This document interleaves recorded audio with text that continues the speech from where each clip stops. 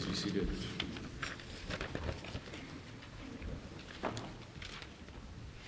You can turn in your Bible to Acts chapter 5, looking at verses 12 through 42 this morning.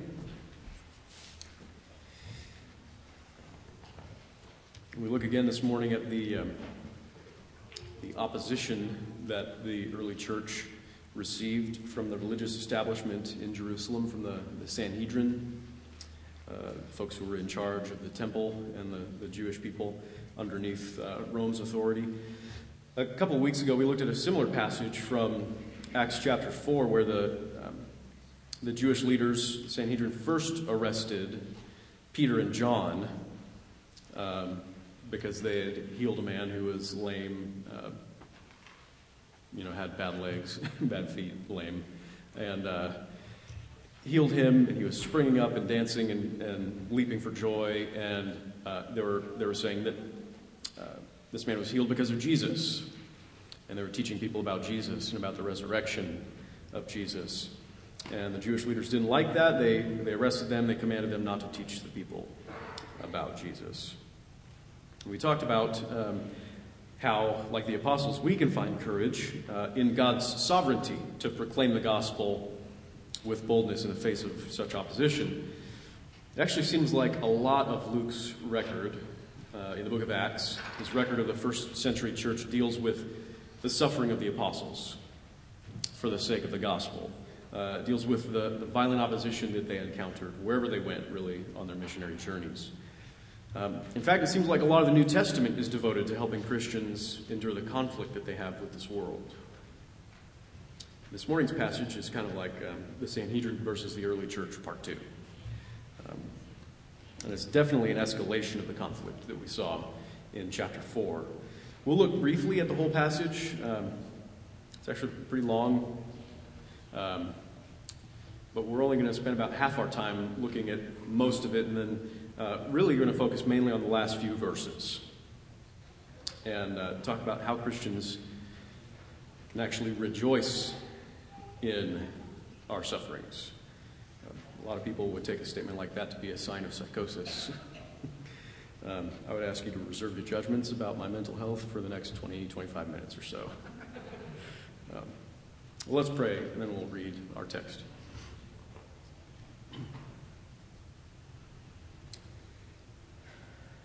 Father, our souls yearn for you. We long for you.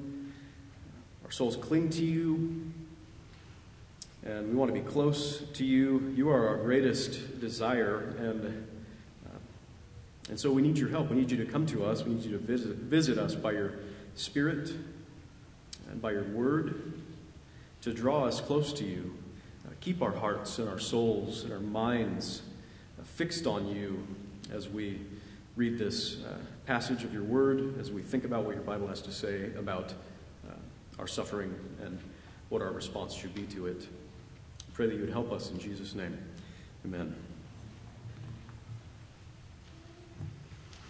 Now, many signs and wonders were regularly done among the people by the hands of the apostles, and they were all together in Solomon's portico. None of the rest dared join them, but the people held them in high esteem.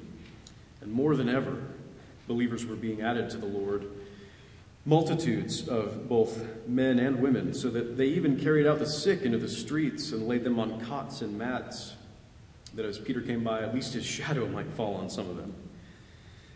And the people also gathered from the towns around Jerusalem, bringing the sick and those afflicted with unclean spirits, and they were all healed.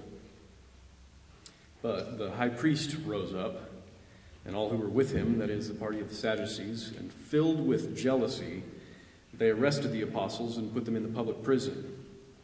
During the night, an angel of the Lord opened the prison doors and brought them out, and said, "Go and stand in the temple and speak to the people all the words of this life."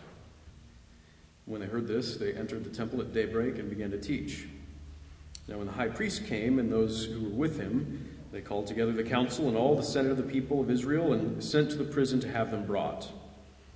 But when the officers came, they did not find them in the prison, so they returned and reported, "We found the prison securely locked and the guards standing at the doors, but when we opened them, we found no one inside."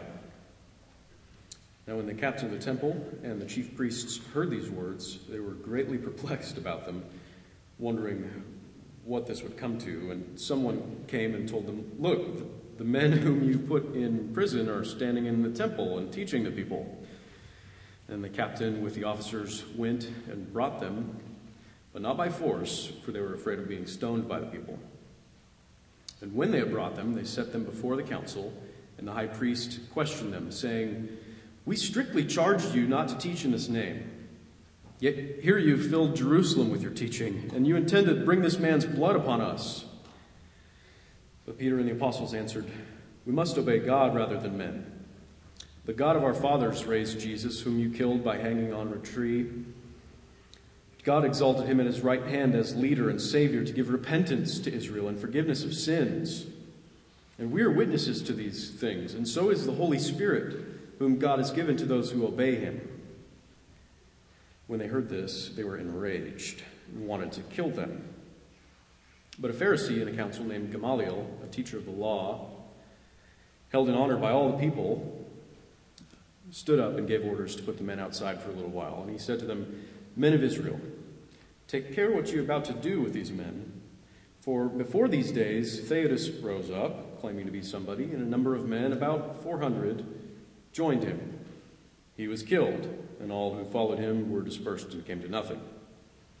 After him, Judas the Galilean rose up in the days of the census and drew away some of the people after him. He too perished, and all who followed him were scattered. So in the present case, I tell you, keep away from these men and let them alone. For if this plan or this undertaking is of man, it will fail. But if it is of God, you will not be able to overthrow them. You might even be found opposing God."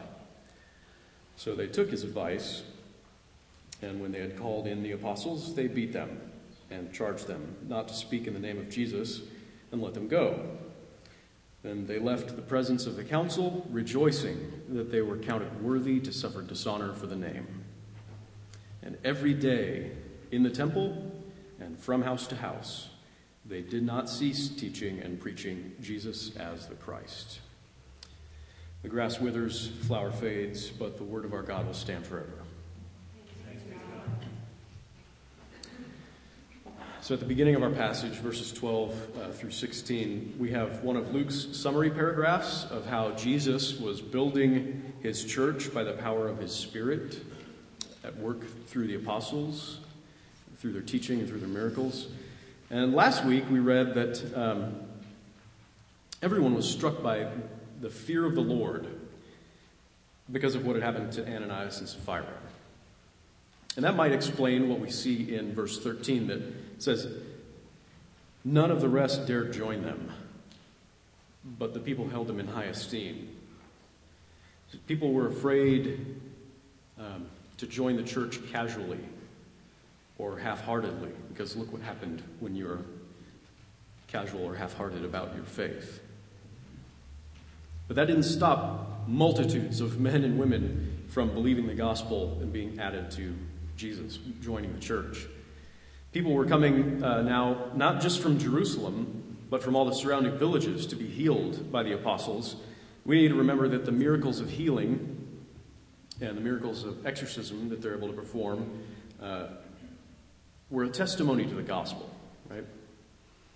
To the power of the resurrection of Jesus Christ, to the hope of the future glorious resurrection that's promised to all believers.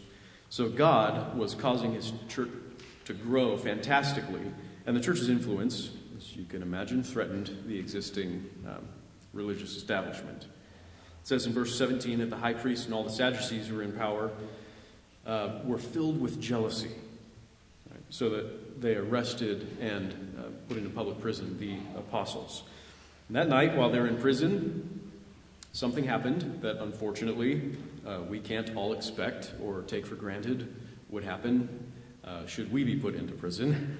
An angel of the Lord broke him out. Right? Now, when he did that, I might have been hoping for the angel to say something like this: "You guys should probably leave town because the authorities are soon going to discover your escape and they're going to give chase."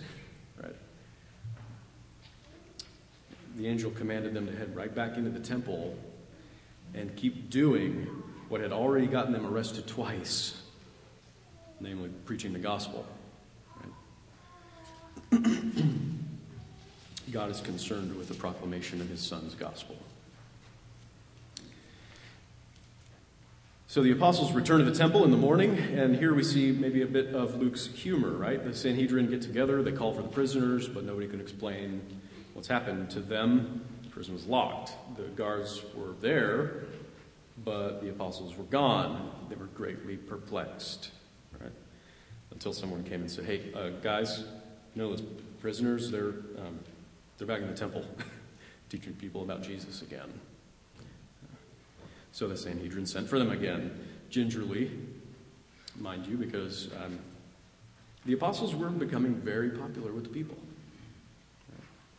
The religious establishment was starting to fear now, not just for their positions of authority and power among the people, they were starting to fear for their lives. It says in verse 26, they were afraid of being stoned by the people. They were becoming sensitive to the appearance of police brutality. So they brought the apostles in gently for questioning again and raised two accusations against them. First, he said, we strictly charged you not to teach in this name, yet here you have filled with Jerusalem with your teaching. In response to this, Peter and the apostles answered, we must obey God rather than men. Right? Indeed, you strictly and clearly charged us to stop preaching the gospel, but God told us to keep preaching the gospel. Very briefly, here's an instance of civil disobedience, even ecclesiastical disobedience. Christian civil disobedience comes when earthly authorities are at odds with the divine authority of God's revelation. Sometimes, in order to obey God, Christians have to disobey other authorities. Whenever this happens in the book of Acts or in the whole New Testament, really, we never see the Christians resisting arrest. They're never responding with violence. And they're never seeking to escape the penalties that the authorities would impose on their actions. So the apostles acknowledged the Sanhedrin's power to arrest them and put them on trial. They conceded to the charges that were brought against them, and they were going to accept the punishment of the court. Because we must obey God rather than men. Right? Secondly, the Sanhedrin wanted to charge the apostles basically with false accusations. They wanted to charge the apostles for falsely accusing them of the murder of Jesus. They said, you intend to bring this man's blood upon us. Right? It seems that they had forgotten already what had happened just a few months before when they had brought Jesus to Pilate to get him executed. And they had stirred up all the people to call for his crucifixion, to call for the release of the murderer Barabbas. Pilate, you remember, wanted to let Jesus go free. But all the people that the Sanhedrin had riled up shouted, his blood be on us and on our children. Ouch. So yes, Peter reiterated without pulling any punches, you killed Jesus, and God raised him from the dead and set him over every other authority, including you, as the Prince and Savior, the leader, the ruler and Savior of his people. So repent and turn away from your rebellion against God's Messiah and receive forgiveness at his hand. Peter offers salvation even to the very ones who had killed Jesus. The apostles aren't retaliating against the injustice of the Sanhedrin. They're offering them the free grace of the gospel over and over again. But in offering the Sanhedrin mercy and forgiveness, they're also implicitly undermining their authority and undermining their righteousness. Right? Jesus is our rightful leader, not you. He is the one to whom we must all answer. And if you want to be right with God, you need to get on your knees and ask forgiveness from the one that you killed in order to maintain your position of power. Verse 33, when the Sanhedrin heard this, they were enraged. They were torn through. They were infuriated and wanted to kill them. David Peterson, commentator, says this: the truthfulness of the apostolic claims about Jesus was not even considered at this point, since the Sadducees were more concerned about maintaining their reputation and leadership among the people. But instead of the apostles all being martyred right then and there, the respected Gamaliel stood up and asked for executive session. The apostles are ushered out, and he gives his speech. He basically offers up popular politics cloaked in bad theology as a reason for a hands-off policy when it comes to these apostles. It might seem like his argument is theologically deep, right? But if he were actually concerned with spiritual things, he probably would have called for an honest evaluation of the apostles' claims, for an honest self-examination of their motives, right? And actually, what he offers is a fatalistic view of God's sovereignty. It's a bad view of the way that we engage with what God is doing in the world. And it really does seem like he's just subtly reminding them all of the fear of the masses, right, who seem to like Christianity at this particular moment. Gamaliel's pupil, Saul of Tarsus, probably saw it a little more clearly. If a movement is wrong, you systematically stamp it out.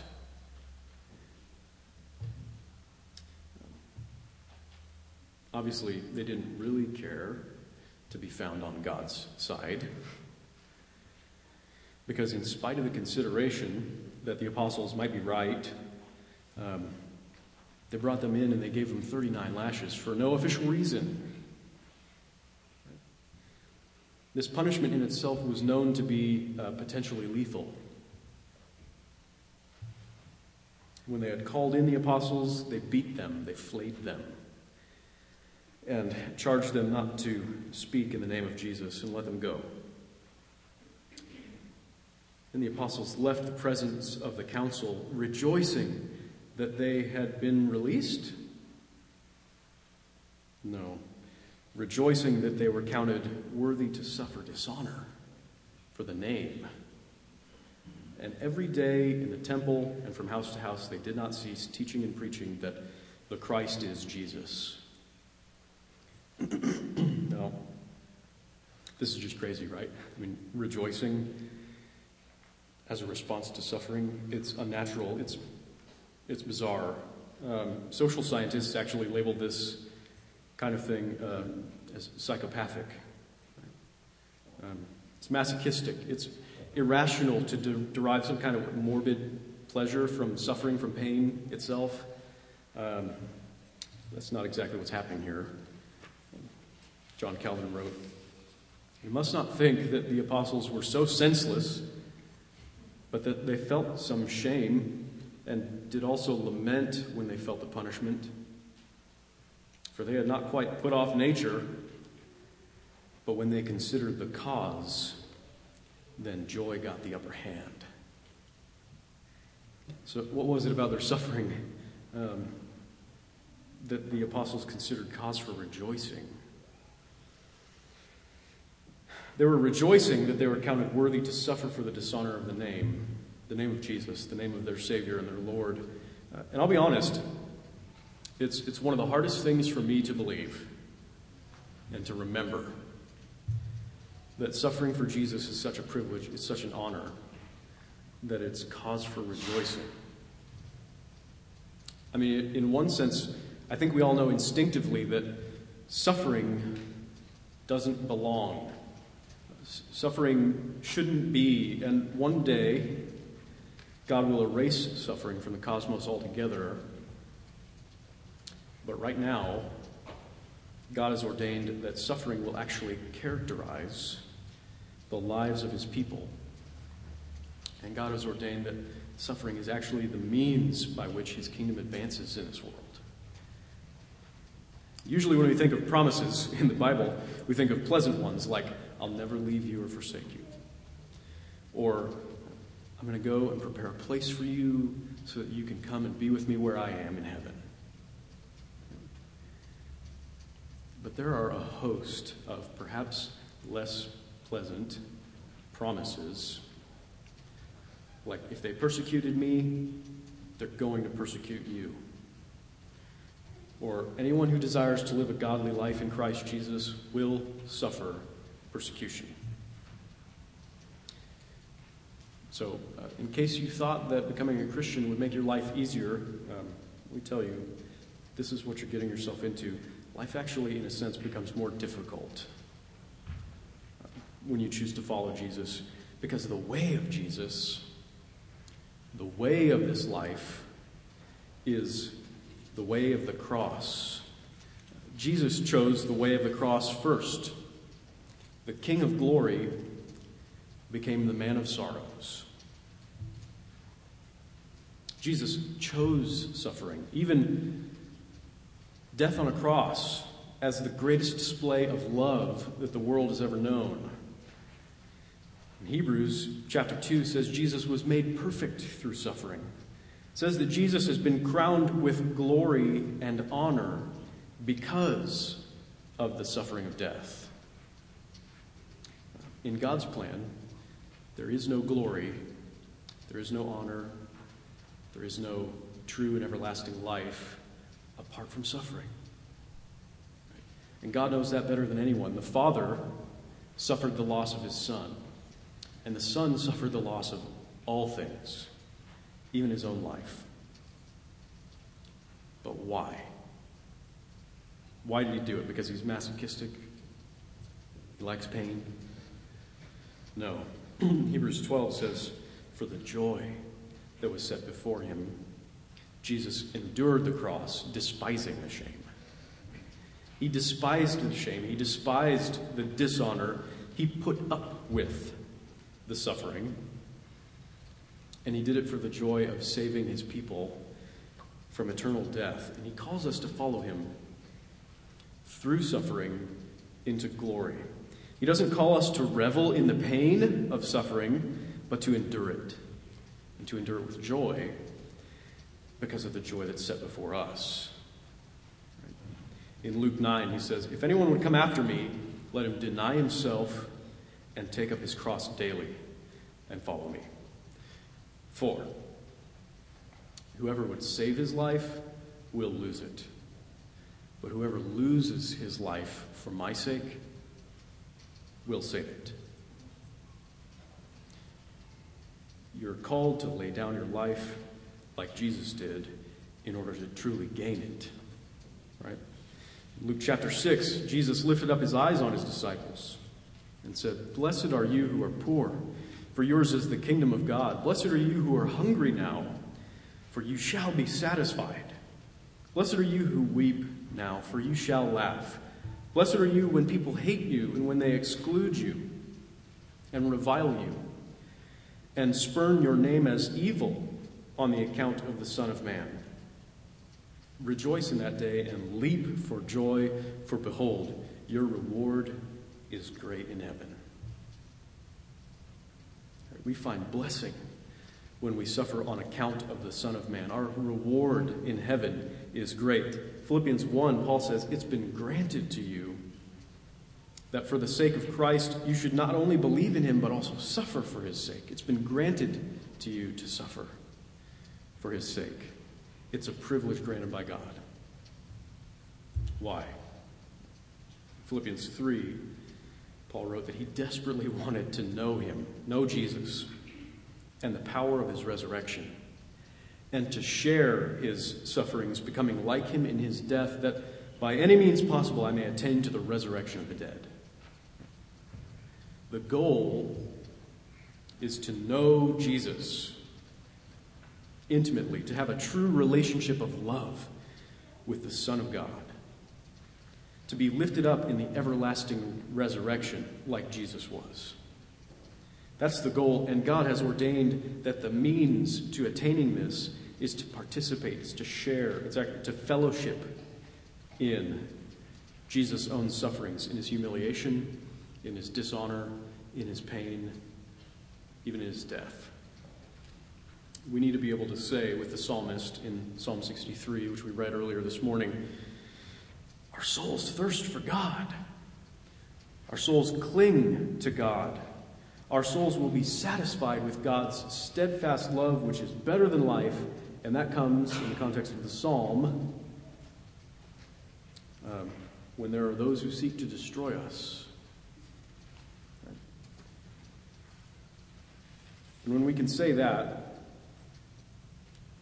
then we'll rejoice in our sufferings because we know that by them, God is fitting us for heaven. He's fitting us for his presence. He's fitting us for eternity in communion with him. And we can only rejoice in our sufferings as Christians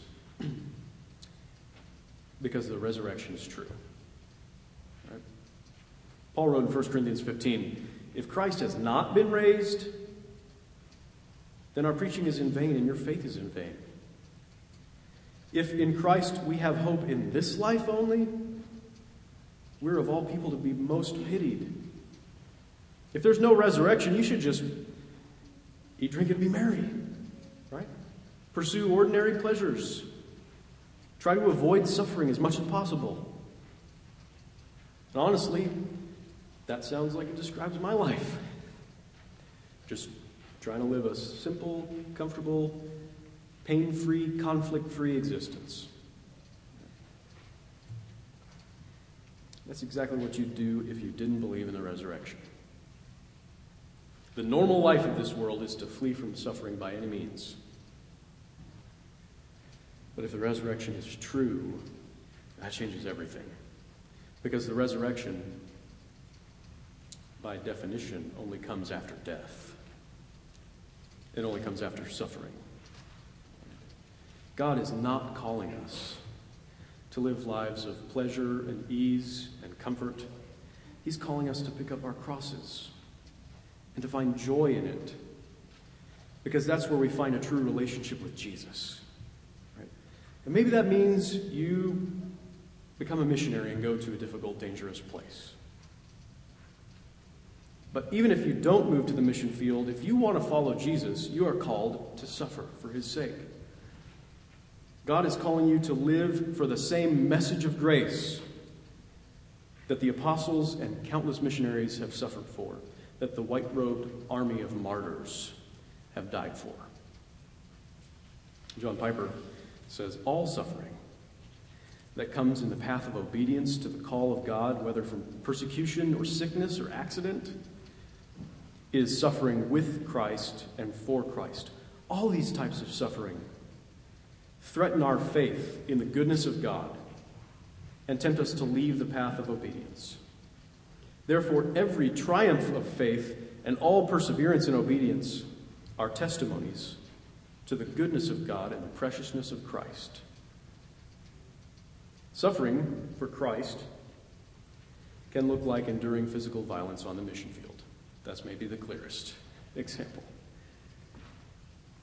Suffering for Christ can look like leaning on God's sovereignty through a car accident, or when your barn burns down.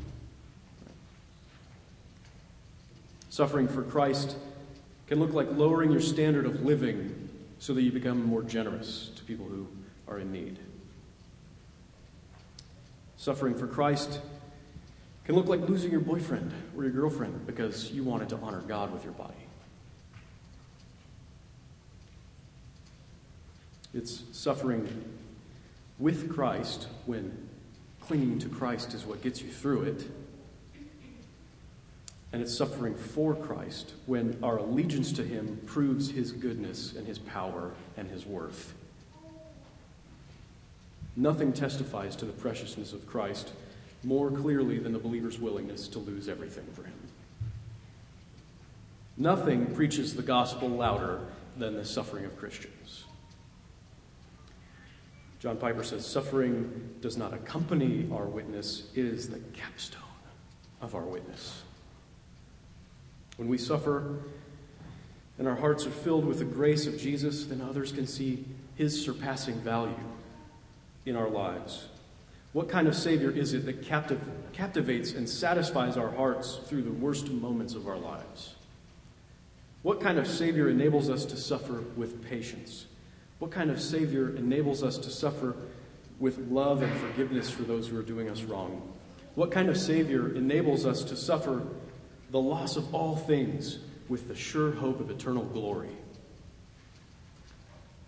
How many accounts are there throughout history of cruel pagans witnessing the courageous suffering of gentle Christians and finding faith in that very moment? Tertullian, one of the church fathers around the year 200 AD, said this in a defense he was giving to leaders in the Roman Empire, a defense of Christianity. Crucify, torture, condemn, annihilate us. We spring up in greater numbers the more we're mown down by you. The blood of the Christians is the seed of a new life. We give thanks to your judgments. Close with 1 Peter chapter 4. Rejoice, insofar as you share Christ's sufferings, that you may also rejoice and be glad when his glory is revealed. If you're insulted for the name of Christ, you are blessed, because the Spirit of glory and of God rests upon you. Let none of you suffer as a murderer or a thief or an evildoer or as a meddler. Yet, if anyone suffers as a Christian, let him not be ashamed, but let him glorify God in his name. Amen. Let's pray. God, we do put our faith in you. We trust that you orchestrate everything in our lives, everything in this world, for your glory and even for our good, even when that makes no sense to us at all, that we would suffer.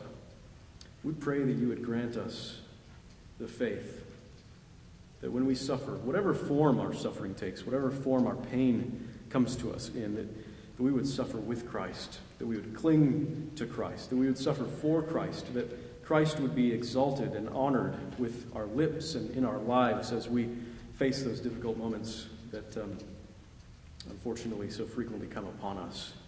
We pray that you would bear us up through all of our suffering, that you would receive the glory as the one who sustains us, the one who gives us joy and good cheer, the one who lifts up our hearts out of the mire, the one who defends us, who defends our spirits and defends our eternity, even if people are successful in persecuting us and taking away our lives. We know that you are watching over us, and we submit ourselves to your love. We pray that you would help us to suffer for the glory of your name with joy. We pray in Jesus' name. Amen.